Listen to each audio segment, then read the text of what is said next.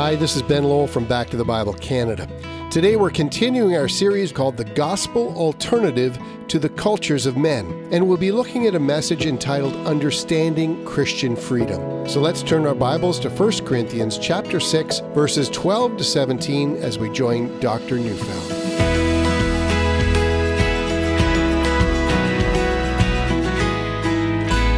I'm reading 1 Corinthians 6, 12 to 17. All things are lawful for me, but not all things are helpful. All things are lawful for me, but I will not be dominated by anything. Food is meant for the stomach, and the stomach for food, and God will destroy both one and the other. The body is not meant for sexual immorality, but for the Lord, and the Lord for the body. And God raised the Lord, and will also raise us up by his power. Do you not know that your bodies are members of Christ? Shall I then take the members of Christ and make them members of a prostitute? Never. Or do you not know that he who is joined to a prostitute becomes one body with her? For as it is written, the two will become one flesh. But he who is joined to the Lord becomes one spirit with him. Comedian Emo Phillips once said, "I'm not a fatalist, and even if I were, what could I do about it?" Well, most of us find that the idea of fatalism quite unattractive, but freedom is very attractive. Freedom is the ability to do and think and to act just the way we want to. And freedom is the ability to change things, especially the direction of our own lives and the lives of the people around us. It is, in some sense, the ability to take control of our own lives and the direction of our lives in the future. Now, you can't read the New Testament without bumping into the theme of freedom over and over again. For instance, listen to Galatians 5:1. For freedom, Christ has set us free. And then Galatians 5:13. For you are called to freedom, brothers. Or listen to Romans 8:21. The freedom of the glory of the children of God. See, there's no doubt about it that the ancient Christians in Corinth majored on the message of Christian freedom. In fact, they had developed a saying, everything is lawful for me. So as we have read, when Paul says everything is lawful for me, he's most likely here quoting one of the favorite Corinthian sayings right back to them. Now, throughout history, this has been called antinomianism, and that word simply means lawlessness. So lawlessness or antinomianism is a pseudo-Christian philosophy or theology that takes part of the Bible and ignores the rest. Antinomianists love the passages in Scripture that tell us that we've been delivered from the law and that the law was but our schoolmaster to Christ, but now that Christ has come, we're no longer under the law. But antinomianists conveniently ignore other passages, such as Romans 7, where we're told that the law is spiritual and that the law is capable of pointing out sin, yet comes without the power of changing the heart. What we need is the Spirit to do what God commands. Now, antinomianists, rather than being thankful for the law's role in leading us to long for grace, simply want the freedom to live a lawless life. They love to say, all things are lawful for me. After all, I've been delivered from the law. Now, as far as it goes, the saying, all things are lawful for me, might have been a good saying in a certain restricted sense, but given the permissiveness of Corinthian society, and given the fact of a sex-saturated society with 1,000 sacred temple prostitutes parading that city constantly, and given the harm that this did to people and their families, and given the diseases that get spread through sexual permissiveness, well, you can imagine where they went with that saying.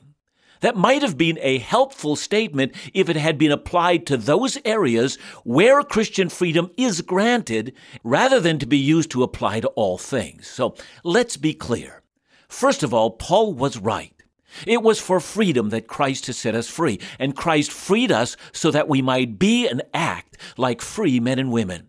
Christ wants us to be free, which means the ability to act however we want to and to be freed from constant condemnation and fear.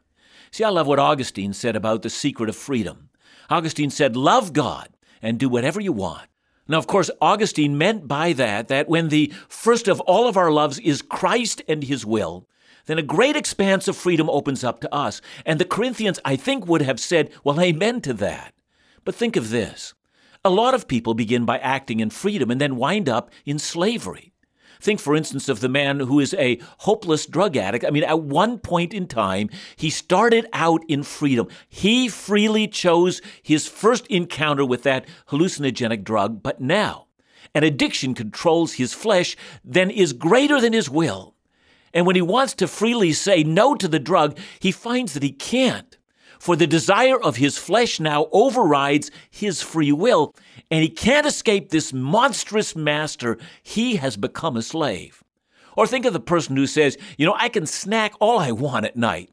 And now they're enslaved to food. It's that way for a lot of different behaviors and choices.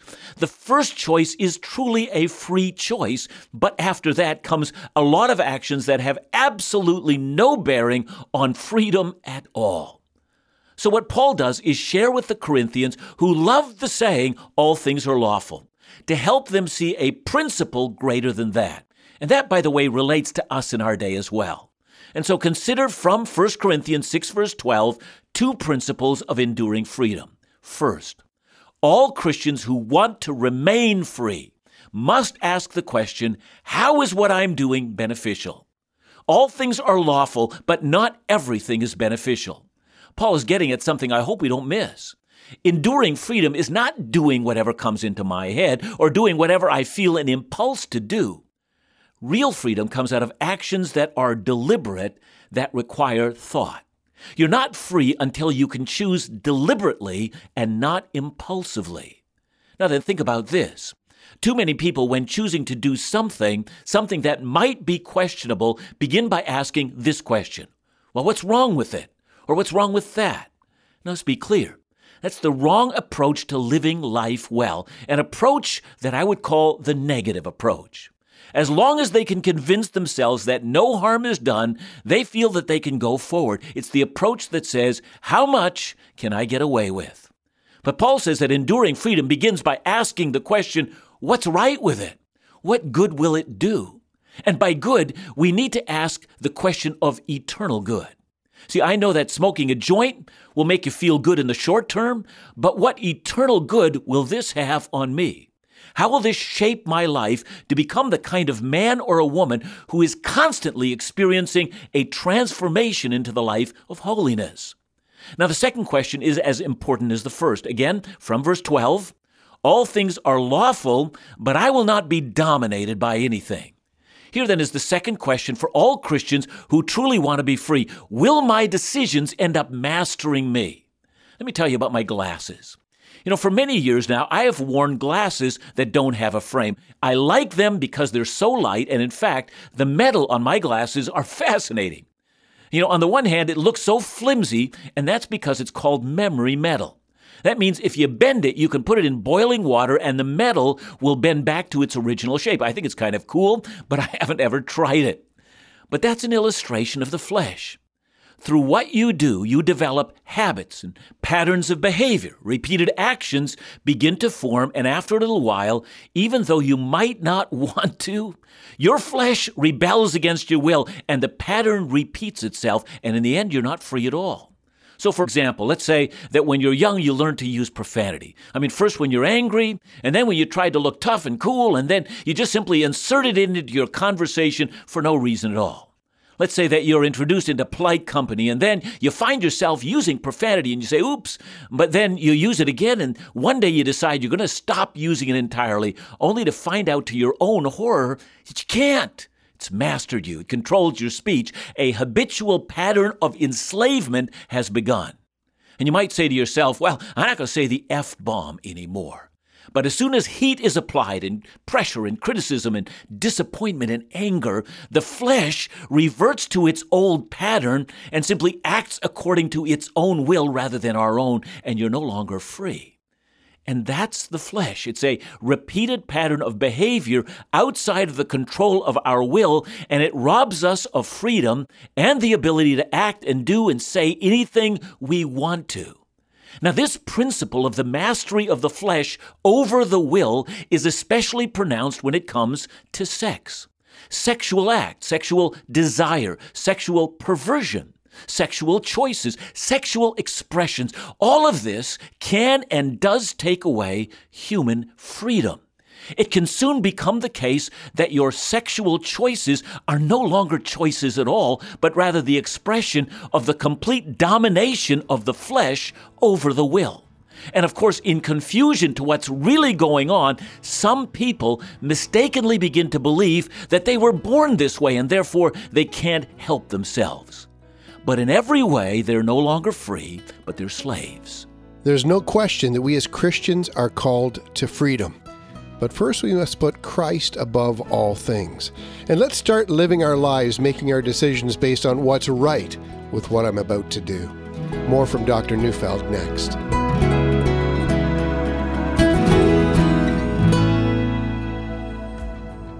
To suggest Back to the Bible Canada is blessed with faithful ministry friends that stand with us is an understatement. Daily, we receive words of encouragement, incredible testimonies, often accompanied by gracious gifts of support. In June, a group of friends came together to offer a match pledge of $75,000 toward our fiscal year-end campaign. We're thrilled to celebrate the result of that campaign, but also shared that the same group has provided an additional $75,000 match pledge for July to ensure we begin a new year of ministry strong. So again, for July, every gift you give is matched dollar for dollar up to $75,000. Whether you're a regular giver or considering giving for the first time, what a great opportunity to maximize your donation. And join us this month in support of our $75,000 match campaign by calling 1-800-663-2425 or visit backtothebible.ca.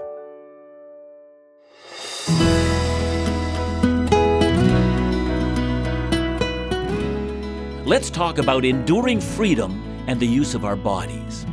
We turn to Paul's discussion about the nature of human freedom and how the body becomes the place where the greatest warfare over human freedom is waged. I'm reading 1 Corinthians 6:13. Food is meant for the stomach and the stomach for food, and God will destroy both one and the other. The body is not meant for sexual immorality, but for the Lord, and the Lord for the body. Now here Paul puts his finger on the second favorite Corinthian saying. The first was, all things are lawful, and the second is that the body has a limited purpose. Now, it's not possible to understand this text without understanding what Corinthian culture believed about the body. Remember that many in the church of Corinth had not settled the issue of Greek philosophy, and they were attracted to it. The Greeks saw what was called dualism between the material and the spiritual world. See, many ancient Greek philosophers argued that the human body was only a kind of a prison house for the soul. When the body died, then and finally then, the soul would be released and finally free. And so out of this kind of thinking came a very low view of the human body. For some ancient Greeks, the body was to be despised, and so they believed that the body was an enemy of true spirituality. And by the way, that's probably the explanation for 1 Corinthians 15, where some in Corinth claimed that there was no resurrection of the dead. What they likely meant by that is that they denied the resurrection of the body. Now, that was the philosophy and the theology, but the ancient Greeks worked that out in some very practical ways. One group felt that since the body was evil, that one should deny the body of everything, and so they lived a life of rigid denial and asceticism. And others argued that since the body was so insignificant to the true life of the spirit, it didn't much matter what the body did, just give the body what it wants, and that has no effect on the soul or the spirit, and hence the saying, food for the body and the body for food. It's only bodily things, that's all. Now, out of that came another idea. If the body desires sex, simply give it what it needs. That has no bearing on your spiritual life. And interestingly enough, for us who are reading this text 2,000 years later, isn't it amazing how contemporary this attitude is? There are Christians who actually have this kind of dualism. A young man is living with his girlfriend out of wedlock and engaged in sexual relations outside of the covenant of marriage, but he reasons to himself that he has a sexual urge, and that's not a reflection of the fact that he truly loves the Lord. And that was surely the thought system.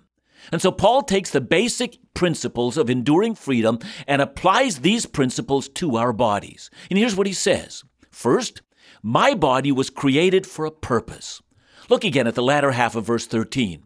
The body is not meant for sexual immorality, but for the Lord, and the Lord for the body. Let me put it another way. Your body is an instrument by which you worship God. Now let me try to unpack that. When we come into worship, let's say in your local church, you'll notice how often you utilize your body.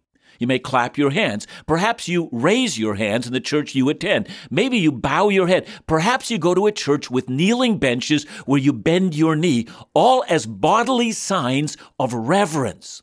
That's one of the reasons we show little children that they should fold their hands and bow their heads and close their eyes. We're doing all of those things to show them how to use the body to express worship. But there's so much more to it than that. I may use my body to physical labor, my brain to think, my arms to hug, my tongue to encourage, my eyes to experience beauty, my ears to listen to others and experience the wonder of sound. And all of that, if done rightly, is worship. I can learn that my body, in its every expression, is to be worship to God. My body was created for a purpose, and that purpose is to bring glory to God in literally hundreds and even thousands of ways. Now, if you don't think me too explicit, the very act of lovemaking in the covenant of marriage is an expression of your bodily embrace of the other. It is a physical act of expressing bodily commitment, delight, and communion with the other. And in that act, we express our submission to the way in which God designed our bodies. They were designed to express lifelong fidelity and also the bodily means whereby the next generation might be created, find life, and be raised according to the precepts of God. And all this was intended in terms of the way in which the body is used for the Lord. We use our body to honor Him. Now, having said that, Paul gives us the next principle regarding the body. My body is a part of God's eternal design. Notice, not like the Greek philosophers, look at verses 14 and 15. And God raised the Lord and will also raise us up by His power. Do you not know that your bodies are members of Christ? Now, please remember that what Paul is expressing here is something that is unique about the Christian faith. See, all manner of religions speak about life after death, but the Christian faith has something unique to say. You know, when Lazarus was raised from the dead, he was only brought back to this old life, only to go through struggle and more illness and finally death again. But with the resurrection of Jesus comes something altogether unheard of. It is as if things that were reserved for the last day already started to tumble into our day. The future has invaded the present.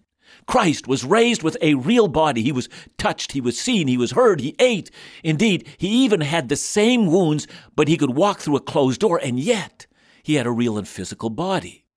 And there is a continuity/discontinuity in the raised body of Jesus. See, on the one hand, it was his old body with arms and legs, and that he looked like he always did, and bore the wounds of his old body. But on the other hand, it was a new body that was not subject to death and aging and disease and pain and sickness, but belonged to a new order, a new reality. Listen to what Jesus said about his body in John chapter 2, verses 19 and then verse 21. Jesus answered them, "Destroy this temple, and in 3 days I will raise it up." But he was speaking about the temple of his body. In other words, his body at his resurrection was still his body, and yet it was a body as bodies were intended to be. And the Bible teaches an afterlife that's intensely physical with real sights and sounds and smells. See, I believe in a heaven where there will be laughter and running with real legs and conversation with real mouths and adventure. I think the most beautiful, stunning scenes in nature on this earth are nowhere near the physical, yes, the physical beauty of heaven.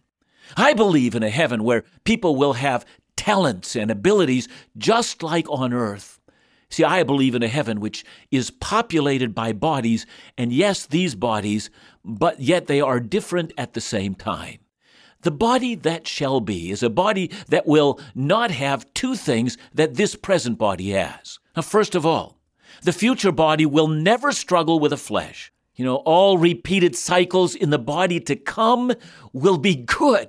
Not one temptation will pull me away from the freedom that I will have. And secondly, The new body will, of course, as we all know, have no imperfections. There will be no disease. There will be no handicaps. No death will ever invade the body to come. I will be able to learn without hindrance, and I will be able to worship without distraction. And this is the key. My body, not just my spirit and soul, but my body is a part of God's eternal design. I should keep that in mind, and therefore I must learn that the approach that I must bear when I, as a Christian, think about my body is that my body has a mystical, even a sacred dimension. Listen to the first half of verse 15. Do you not know that your bodies are members of Christ?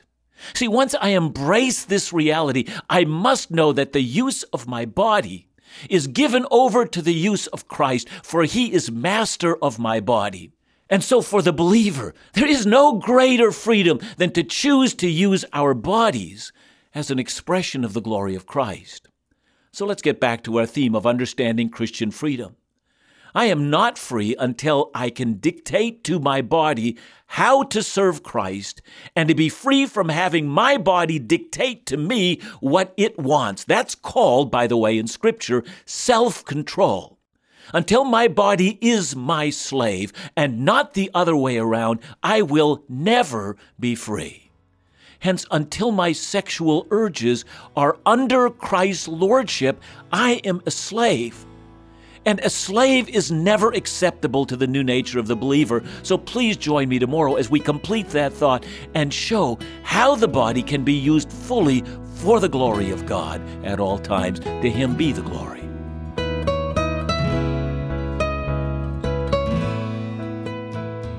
John, freedom to be like Christ. I think that's what you're saying, but is it what you're saying? Like, what does it mean to be free? Is it free to do anything we want to do, or what is it? Yeah, you know what? I for a while I used to be afraid to say that, but now I really do say it. Freedom is to be free to do what you want to do. Now, if you're born again, you're a believer in Christ, I'll tell you what you want to do.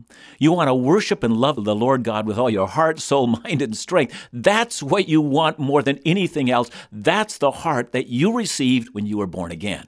The problem is that the body and the flesh militate against that, and so what self-control does, it makes our body our slave, that's Paul's words, rather than the other way around. And the problem is too many believers have allowed themselves to become the slaves of the flesh. And we'll learn more together as Dr. Neufeld continues in our series right here at Back to the Bible Canada, leading you forward in your walk with Jesus every day.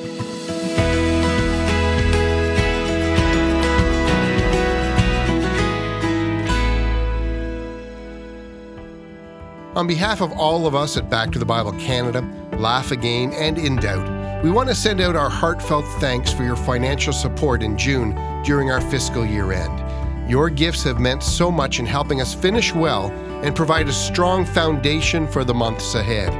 Your gifts make this daily Bible teaching program possible. It allows us to air right across Canada. It provides the resources to sustain our podcast, mobile application, to support the ministries of Laugh Again and our young adult program In Doubt and our international programming. None of these ministries of Back to the Bible Canada would be possible without you and your commitment to Bible teaching. So once again, thank you for standing with us and becoming an essential part of our ministry team. For more information about this ministry, call 1-800-663-2425 or visit backtothebible.ca.